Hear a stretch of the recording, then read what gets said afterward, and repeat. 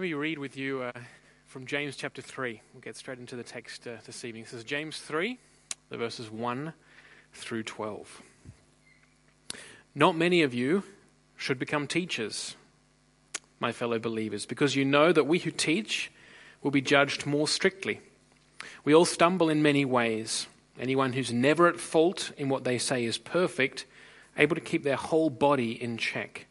When we put bits into the mouths of horses to make them obey us, we can turn the whole animal.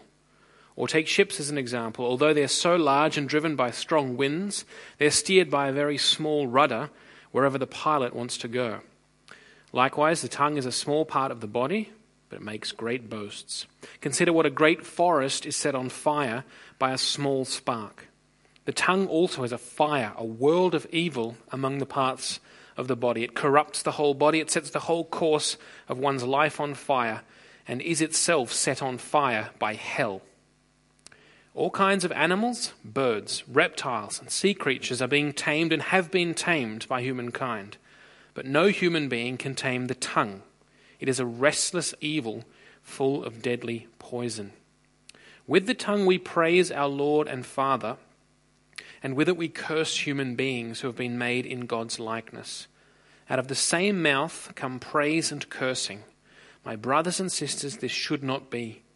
Can both fresh water and salt water flow from the same spring?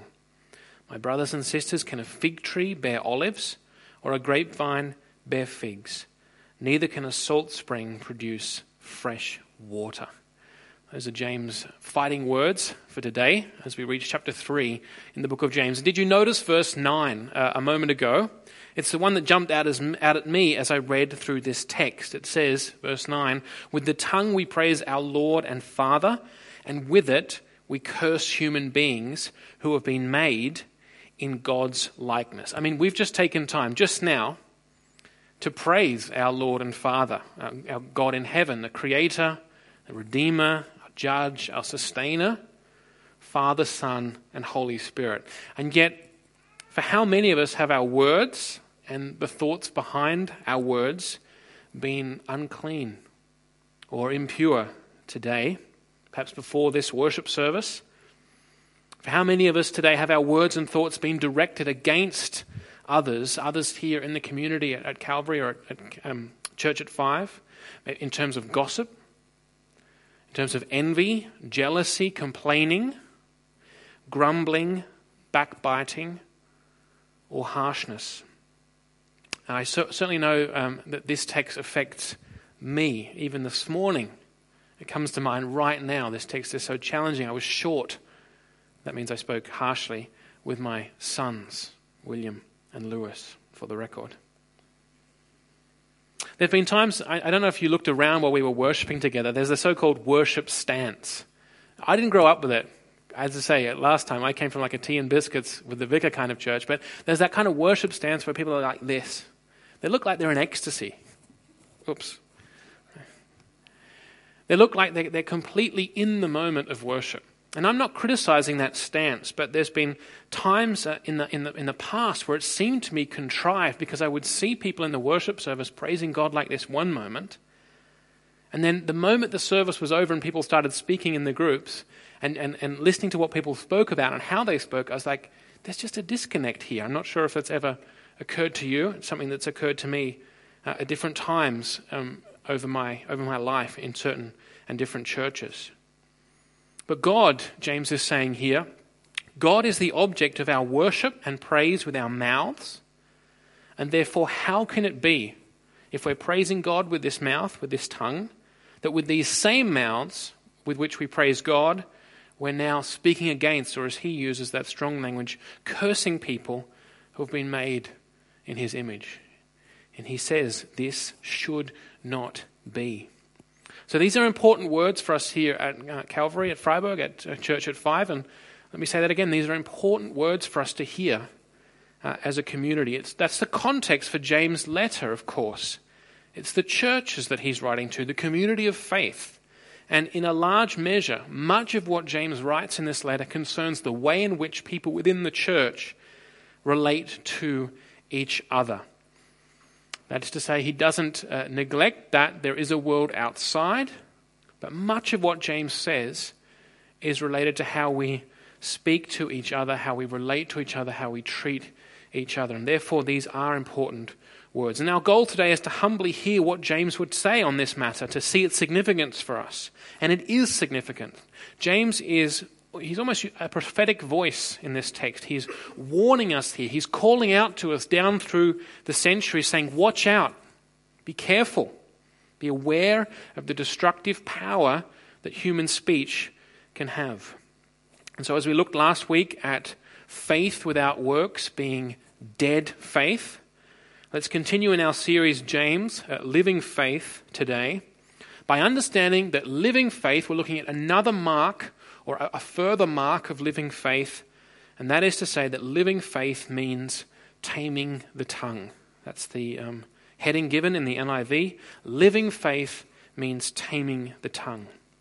In other words, just to recap what we've seen so far, living faith, which is what we're talking about here in this book of James, is the kind of faith that leads us to having real joy, not fake joy, whenever we face trials of many kinds. It's the kind of faith that asks confidently from God for wisdom or any other spiritual blessing that may be lacking, believing that God is generous and gives gladly and freely to all who ask.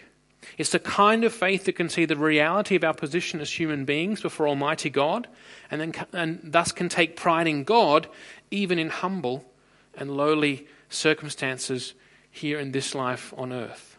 Living faith is the kind of faith that perseveres under trial to attain the crown of life, having stood the test. It's the kind of faith that understands the reality of sin and when tempted would therefore never say, God is tempting me, but rather it's the kind of faith that knows much more that God is the giver of all good gifts. Living faith is the kind of faith that doesn't merely listen to the word of God, but actually does what it says. It's the kind of faith that leads to what James calls true religion. That is, to look after the needy and keep ourselves from the pollution of the world. It's the kind of faith that doesn't show partiality or favoritism, but shows equal concern and love for all members of the church, the body of Christ. And it's the kind of faith, as we saw last week, that shows itself by our deeds, by what we do, grounded in, as a result of standing on the foundation of our faith. And it's the kind of faith we'll see today that heeds James' warning about the destructive power that speech can have, and therefore, by God's grace, seeks to tame the tongue. So, with that short recap, let's dive into our text for this evening. I don't know if you know, but often we talk about diving into texts here at Church of Five. That's what I'm going to call in my notes here it says Brandonism. I'm just illustrating the power of speech to shape us. I'm now diving into a whole range of things in my life that I never thought I could. I'd only dived into water up until last year. So speech shapes us. I hope you can all see that. So you'll notice that James has already made mention of this issue of speech as one that he has something to say about. If you look back in the letter in chapter 1, we saw that. He said everyone should be slow to speak. James talks about this issue. He's got something to say about it. So having dealt with, as we saw last week, the relationship between faith and works, James now turns to this issue of speech and the tongue in some detail. And he says here in verse 1 and 2, "Not many of you should become teachers, my fellow believers, because you know that we who teach will be judged more strictly. We all stumble in many ways. Anyone who is never at fault in what they say is perfect, able to keep their whole body in check." That's a hypothetical. There is no one who meets that standard. So James begins here by directing a word of warning and pause to the teachers or elders of the churches that he's writing to. In fact, because these two verses are clearly directed to the teachers of the church, and verses 13 through 17, if you look down through your Bible, we'll get to those next week, so we won't cover them now, are also primarily directed to the leaders of the congregation. Lots of people have thought this whole section is more or less just directed to the teachers and the pastors at a church. And that would kind of be an easy way for us to get out of that and be like, oh, it's only for the teachers. We can ignore that and move on. But it seems to me to go against the spirit of the letter to suggest that there's this whole section in there that's only for one class of people in the church. Even if there's an emphasis here for the teachers, by extension, just as when we read the Gospels, Jesus speaks many things to his disciples, and initially they were valid for the disciples, but by extension we apply them to our own lives, so that even if James is emphasizing something for the teachers here, we want to apply it to our lives as Christians too. And after all, James begins here by talking to those who are not yet teachers, but might be thinking about becoming so. So this is James' jumping off point for talking about how living faith relates to our speech. And he begins, as I say, by addressing the teachers. Now, if you look here at his argument, he says not many people, or not many of you in the community should become teachers, my brothers, because we who teach will be judged more strictly. So what's he talking about here? He's saying that because teaching, which is what's happening right now, kind of, in a way, involves speaking, involves speech, which, as is clear from what we've heard in the rest of the passage that he goes on to unfold, to speak, you need to use the tongue, which is, according to James, the hardest part of the body to control, the easiest with which to fall into sin by how we speak. It's because of this that teachers need to be especially careful in their teaching.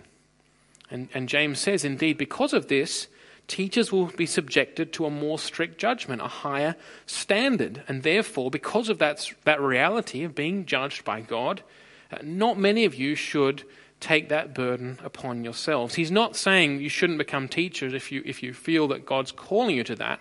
That's a different issue, and we'd have to talk about calling another time. But he's saying you should be aware of this higher standard that you will be held to.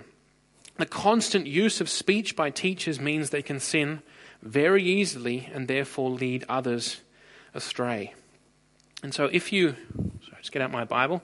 If you move down to chapter 3 and verse 13 and 14, we can see that this was probably a problem in some of the churches to which James writes, because these are, again, the teachers that he's writing to. There it says in verse 13 of chapter 3, who is wise and understanding among you, implied teachers of the church, let them show it by their good life, by deeds done in the humility that comes from wisdom. But if you harbor bitter envy and selfish ambition in your hearts, do not boast about it or deny the truth. So it seems there was a problem with teachers abusing their power and not exercising heavenly wisdom. And so there are three ways in which teachers in the New Testament, so in the church of Jesus Christ, three ways that the New Testament shows us that teachers will be judged more strictly. And I want to take a couple of minutes to briefly go through them with you. The three ways are this. Teachers will be judged more strictly in the church for what they say, that is the content of what they say, for how they say it, the manner in which they communicate that, and what they do or how they live. So they'll be judged more strictly for what they say, the content, how they say it, the manner, and what they do or how they live. And it seems that James here is mostly concerned with the second and third ways, the manner in which the teachers are speaking. They're speaking without wisdom, and they're involved in envy and strife. And also with how they live. He says they're not showing from their lives that they've understood the truth that they claim to know. Again, we saw that in 13 and 14, and we'll look at those verses next week. So again, teachers, because they bear so much responsibility for the spiritual welfare of those to whom they minister, will be scrutinized by the Lord Jesus more carefully than others. Let me just quote Luke's gospel here. When Jesus is talking to his disciples and apostles about leadership, about teaching in his church, he says this, Luke 12 and verse 48. From everyone who has been given much, much will be demanded. And from the one who has been entrusted with much, much more will be asked. This is the same principle that James is talking about. Much will be asked of you if you are a teacher in Jesus' church. And incidentally, both of these verses, so the verse in James and the verse in Luke, both weighed on me very heavily when I was considering the call to teaching here in the church, which I took a long time to consider, and I said no many times because I think I would like to say that I had a healthy fear of this reality. There is a stricter judgment that awaits. And so, just to go through it with you, the New Testament says that teachers must watch what they say. That is, they must stay faithful to the gospel of Christ and to the teaching of the apostles. And again, this is a subject for itself, but I just want to briefly mention one verse for each of these points just to help you see that that's in the New Testament. Paul writes to Timothy in 2 Timothy 2:15, and he says, "Do your best," Timothy being a minister at this time in the church, "do your best to present yourself to God as one approved, a worker who does not need to be ashamed and who correctly handles the word of truth." So Paul is saying there, you need to present yourself as a workman, as a teacher, approved by God. You don't need to be ashamed because you correctly handle the word of truth, implying that it is shameful if a teacher incorrectly handles the word of truth, wrongly teaches wrong content, or, taking it a step further, teaches false doctrine, teaching that is wrong. So that's the content. They have to be aware about what they say. And secondly, as James says here, they need to watch how they speak. They need to speak with wisdom, not with envy, not with selfish ambition, not with carelessness. James is not so much concerned, when I say how they speak, James is not so much concerned with rhetorical brilliance, that they're a wonderful speaker, that they've got everyone kind of at their fingertips. We remember that Paul himself, one of the greatest preachers of the gospel, Paul said himself that he wasn't a great public speaker. He wasn't a brilliant preacher. But he spoke with a manner of speech that commended itself to people. He spoke with godly wisdom. And thirdly, teachers need to watch how they live. Again, Paul writes to Timothy these following words in 1 Timothy 4 and verse 16. He writes to Timothy as a pastor and he says, "Watch your life and doctrine closely. Watch how you live and watch what you teach. Persevere in your life and doctrine, because if you do, you will save both yourself and your hearers." That is a glorious promise, but also a frightening one also for any teacher. The promise here is that if you persevere as a teacher in God's church, both in the way you live and in the way you teach, that in no small measure the salvation of the people in the church, the salvation of people hearing you, is dependent on that. So that's how James gets into talking about speech. And now he opens it up and speaks generally, I believe, to the whole community. And he uses here some examples. And of course, when we're talking here about the tongue, James isn't talking about the thing in your mouth per se. For James, the tongue stands for the power of human speech. But listen to these examples that James gives us. And they're examples that were so common from the world of the ancient times. But I think even though we no longer ride horses or perhaps sail on ships as much as we used to, we can readily understand the power of these examples. So James writes the following from verse 3, "When we put bits into the mouth of horses to make them obey us, we can turn the whole animal. Or take ships as an example. Although they're so large and driven by strong winds, they're steered by a very small rudder wherever the pilot wants to go. Likewise, the tongue is a small part of the body, but it makes great boasts. Consider what a great forest is set on fire by a small spark. The tongue also is a fire, a world of evil among the parts of the body. It corrupts the whole body, sets the whole course of one's life on fire, and is itself set on fire by hell." James uses strong words and evocative images that call forth in our minds clear pictures. I was reading those verses, I hope you thought, that's the power of a good imagination, I hope you thought of a horse and how the rider using the bridle can steer the horse. I hope you thought of huge ships with such a small rudder below the waves. You can't even see it if you look at the ship. And I hope you thought, certainly where I come from, we're used to big forest fires being started by small sparks. These are strong words and evocative images here. And I think it's at this point that we see our need, the need that each one of us has for redemption and change. We see the pictures James is using, and I think if we're honest with ourselves, if we look at our own history, how we've used words, how others have used words against us, we see we need to be rescued out of this reality. This is how it is with human speech. We need to be rescued out of this reality. We need to be given strength to change the way we speak. Certainly, my need for redemption becomes clear as I read this text. I hope it does for you too. That's the thing about having children. They mirror you in so many ways. And it's kind of scary. Because oftentimes it's you do something subconsciously, unconsciously, and then you see that behavior reflected in your child. They've just looked at you and copied you. And that comes through in the way they speak as well as in the way they act. It certainly seems to me, my experience as a Christian, that even as we grow in Christ, we walk in the Christian faith over many years, we are disciples, we attend church in a good sense. We don't just walk in the door and then leave, but we're part of a church fellowship, part of Christian fellowship, maybe do mission trips.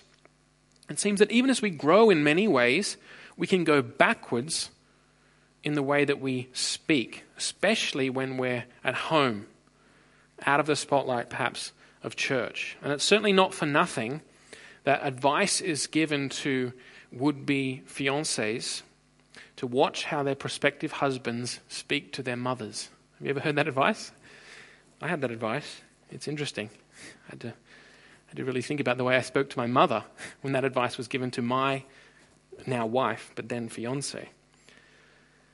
And I think for the proverb, as the proverb goes, the way that a man speaks to his mother is one day the way he will speak to you if you marry him and become his wife.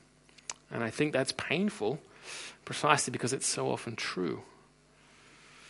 And as I said, even this morning, the words I spoke to my family are kind of hanging right now, like playing on replay in my mind. So the point that James is making is this, and we mentioned at the beginning, James is alerting us here in a prophetic sense. He's warning us here. He's calling out to us here saying, watch out, be careful.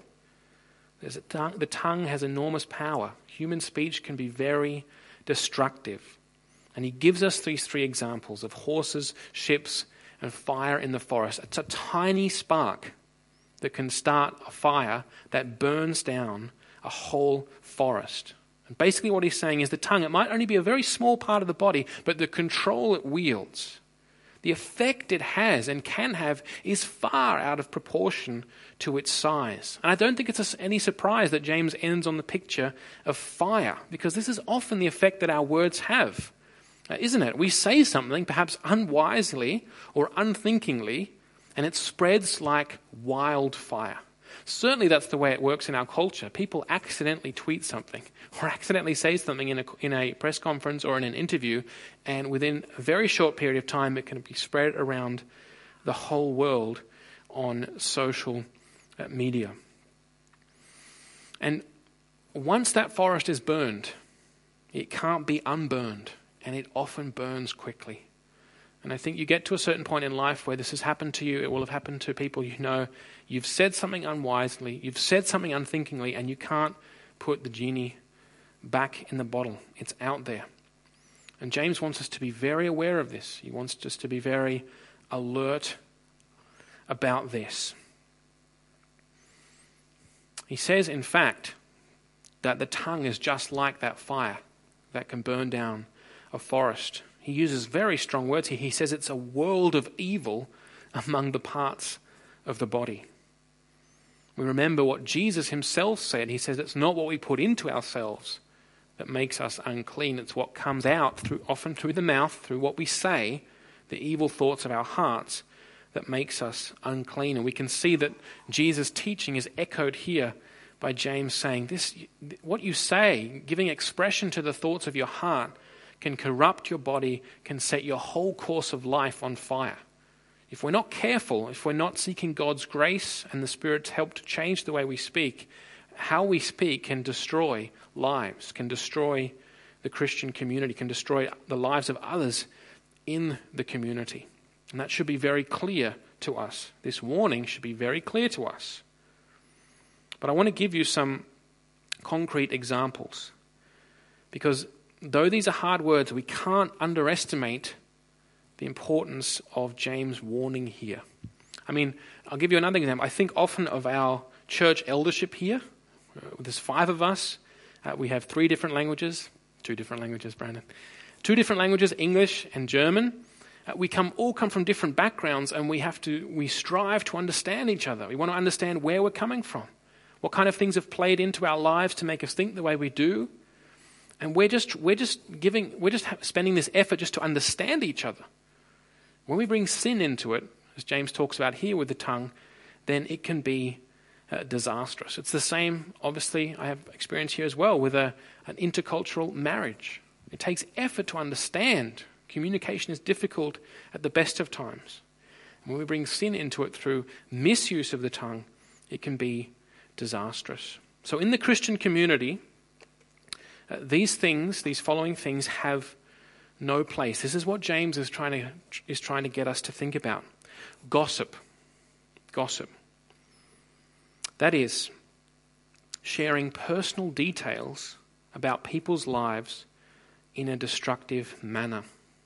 Sharing personal details about people's lives in a destructive manner. That means you're not trying to protect that person or their reputation.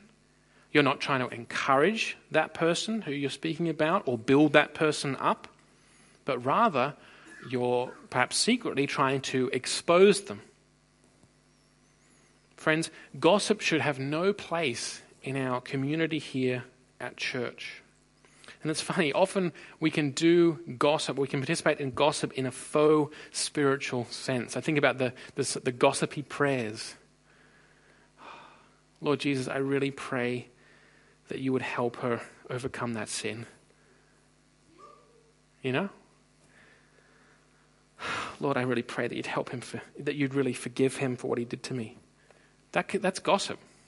And there's something really sick about doing gossip and then covering it in the clothes of piety or prayer. We are not here to share personal details about other people's lives in a destructive manner to bring them down. It should have no place here. James wants us to think about talk motivated by envy or jealousy. That is to say, you resent the blessing or the opportunity that some other person has, or you're discontent that they have such a blessing and opportunity and you desire it for yourself. So you resent that they have it, or going further, you're discontent and you want to have it for yourself. And so again, you talk that person down to other people, often behind that person's back. You might say something like, she shouldn't be leading that group. Something like that. Again, this should have no place in our community. This is the kind of thing that James is saying, this is corrupting the body, and we can expand that idea of it's not just corrupting my body when I speak about it, it's corrupting the body of Christ. It's corrupting the community of believers. Or complaining and grumbling. So we've had gossip. We've had talk motivated by envy and jealousy. Envy and jealousy in themselves are sin. But when that leads us to then talk again behind other people's backs, to resent the fact that this person might be leading that, or might be ministering there, or might be gifted in that way, and we seek to pull that person down to others behind their back, or we secretly wish that we had that, and therefore we're unhappy that that person has that, and we talk against them, that is sin. Complaining and grumbling, this is key, I think. Gossip and envy, jealousy, they often end up in us complaining and grumbling about other people. And God takes this very seriously. In the Old Testament, God threatened to destroy Israel when they were in the desert. after leaving Egypt because they kept grumbling and complaining against him and against the leadership that he had installed, namely Moses. God threatened to destroy the people because of complaining and grumbling. God takes this very seriously. Do everything, it says in Philippians, verse 14 of chapter 2, without grumbling or arguing.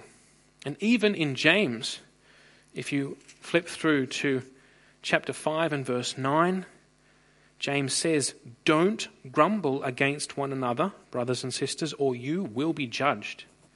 Picking up on that Old Testament theme, the judge is standing at the door. To complain or grumble in the Christian community is a serious sin. This means, what do we mean by complaining or grumbling? Whinging often again behind other people's backs about others in the community or in the church, or about the leaders, or about the decisions that have been made, or the way things are done. And it's so destructive for community life. It undermines the common life and the mission of the community, and that's why God saw it so harshly. It undermined the mission and the common life that he had for his people in the Old Testament and for his people in the New Testament. That's why God saw that so harshly. It must stop. It's a sin. You're not to do it as a Christian and as a follower of Christ. Finally, another example would be backbiting. Backbiting. That's saying mean or spiteful things about a person when they're not there. Mean or spiteful things. Gossip is more sharing details about their lives, maybe pretending to be holy while doing it, but you're kind of like really kind of being in a salacious manner. Backbiting actually means saying mean or spiteful things about a person when they're not there. That's similar to gossip. You know if you're doing it, and brothers and sisters, James says, this has to stop. These things will derail community, they'll derail the church, they'll lead us to failing in our mission, they'll distract us from the goal, they'll disrupt our worship, they'll make us weak, they give a foothold to Satan and to the enemy, they harm the cause of the gospel. Now, of course, we're not talking here about banning legitimate discussion,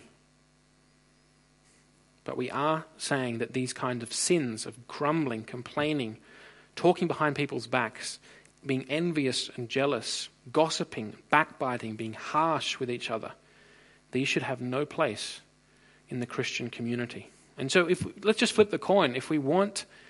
We're so excited about the mission that God has for us here at Church at 5, at Calvary Freiburg. For your time in Freiburg, don't we all want to see God work, God make his name great, draw new people to us, to see people come to faith, to see people translated from darkness into light, to come to know a saving knowledge of Jesus Christ, to see God work amongst us. Certainly that's my vision, and I hope it would be yours too. And if we want to see that, then James is saying, watch out. Don't let this derail you. Don't let this destroy the community of faith.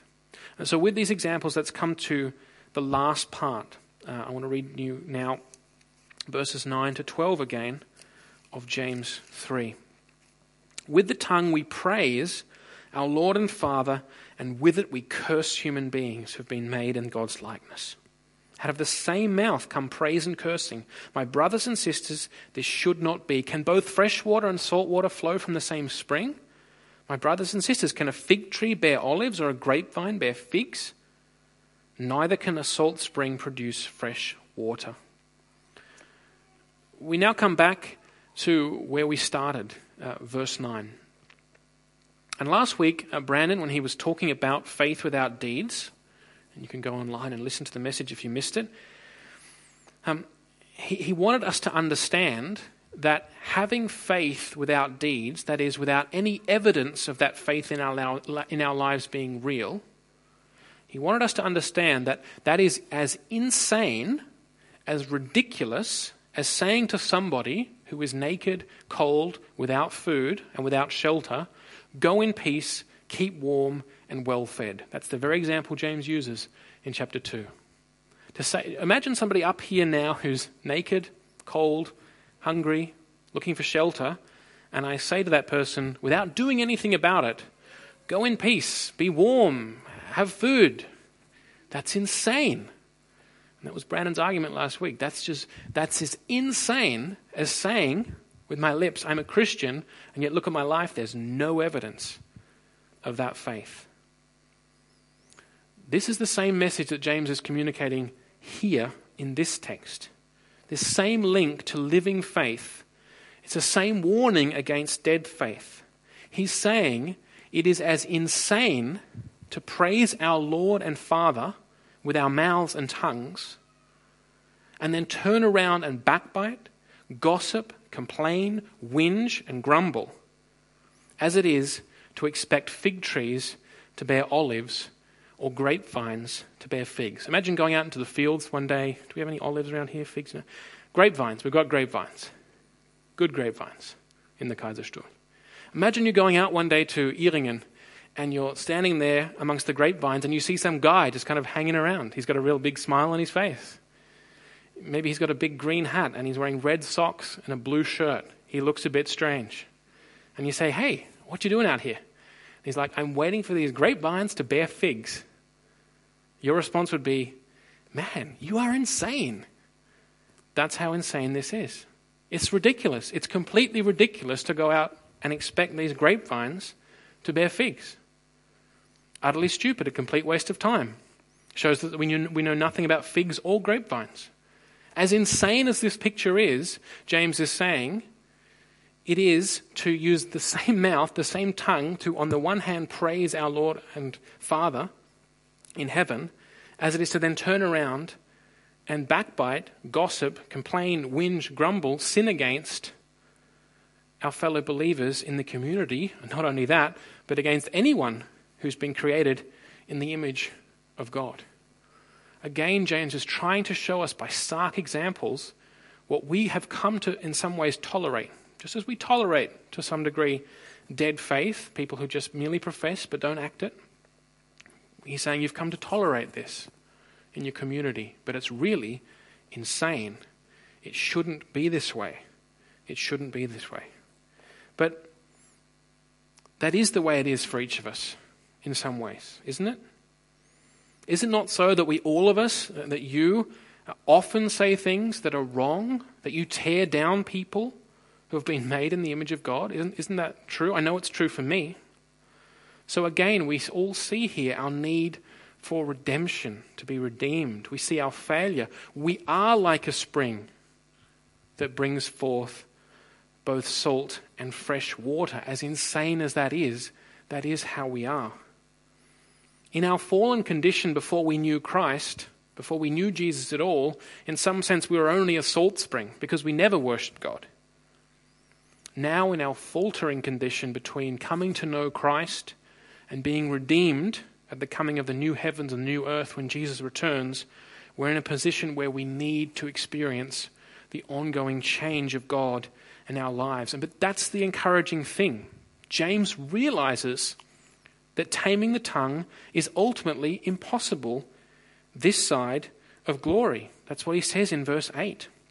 In verse 7 and 8, all kinds of animals, birds, reptiles, sea creatures are being tamed and are being tamed by mankind. I'm not sure what zoo James had been to. I've rarely seen people tame sea creatures and reptiles, but impressive. But, verse 8, no human being can tame the tongue. It's a restless evil full of deadly poison. So James realizes that it's impossible, ultimately impossible, this side of glory. But then he knows that it's for this very reason that his brother came. His brother who never once talked back to their mother. That's why Jesus came. Jesus came and obeyed in our place and has, through his death and resurrection, set you free from the power of sin and disobedience. And through his Holy Spirit in you, he gives you joy and power by means of his Spirit applying the word to change and to grow. So as you hear these harsh words, this strong warning from James, don't harden your heart now, but let the Spirit show you where you need his power to change. So even if perfection being able ultimately to tame the tongue, will only come when this creation is restored at the end of the world, we shouldn't at all give up on striving now with the Spirit's help to glorify God with our speech.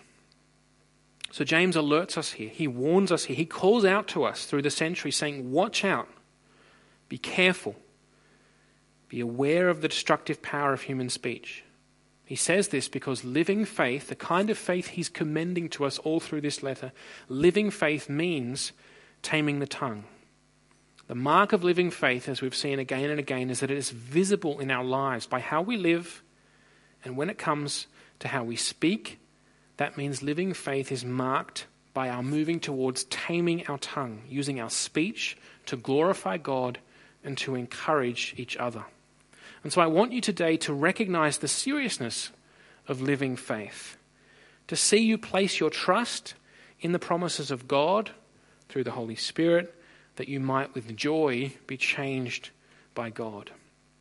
And again, we've seen that we're all prone to these things, to saying the wrong thing, to sinning with our lips, our tongues, our mouths. We're all sinners, and we all fall and falter when it comes to speaking. And God's confronting this sin through James. He's showing us that we need redemption, and then he's providing us redemption in Jesus Christ. God has planted his word in you, we learned in chapter 1, giving you new birth and a new life. Jesus Christ has fulfilled the law. He's obeyed for you. So new life now means that you have God's Spirit in you, enabling you to live a life that honors him, that pleases God. And the way that works is through the Holy Spirit working faith in the gospel as the means of transforming you, such that we are responding to what Christ has done for us by radical obedience. So as we hear the word of Christ, and that's what we believe James' letter ultimately is, it's the word of our Savior Jesus Christ. As we hear this word again and again, the Spirit is working in us, and we're encouraging and exhorting each other to live this way. So I implore you at the end here, as we come to a conclusion, to hear this word tonight. And as we've gone through, I hope that you have let the Spirit, I encourage you now to let the Spirit show you where you need to ask God to change you when it comes to taming the tongue. I'd like to invite the worship team back up right now to sing a final song with us. And I'd also invite you to, if you would like prayer for this, if you've gone through and you've let James' word speak to you, your heart has been, alerted to this. I need to change here, God. And I say, I don't want to harden my heart tonight. I need redemption. I need your Holy Spirit to change me here. And you'd like prayer for that, then you can pray with Brandon or I think Elo during this final song. So let me just pray right now to end the sermon, and then we'll sing a final song together. Lord Jesus, we thank you so much that you've created us with the capacity for language, that we can describe the beautiful world that you've created for us, and that we can describe our relationship with you, and we can describe you as Almighty God. We thank you that one day our mouths and tongues will only serve to give you the glory, and thereby to lead to our all-fulfilling joy in all of eternity. Lord, we thank you that you came near to us to give us words of life. That the reason you gave these words to your minister James was not to destroy us, not to make us resigned and to give up and to be overwhelmed by our failure, but to show us our need for redemption and to encourage us that you've already given us redemption in Jesus Christ, that your Spirit is there actively applying the work in our lives that we might grow and be changed. And so I pray for all of us here tonight. I pray that we would take these words of warning seriously, that we would see the damage like a raging fire that the misuse of our words can do to your mission and your community here in the church. But I pray we'd be encouraged to know that your Spirit is here to help us change, that he is working in us daily through the word and through the fellowship to change us, to bring us towards that place where one day our tongues really will be tamed tamed to worship you. And so I pray right now for this last song that you'd help us to worship you again, to be encouraged and to practice again with our mouths, giving you the glory. And I pray for those to whom you've spoken tonight who do need prayer, who need the power of fellowship, to help them, that they would be strong enough now, bold enough now, to come forward and receive prayer. And I pray this now in Jesus' name. Amen.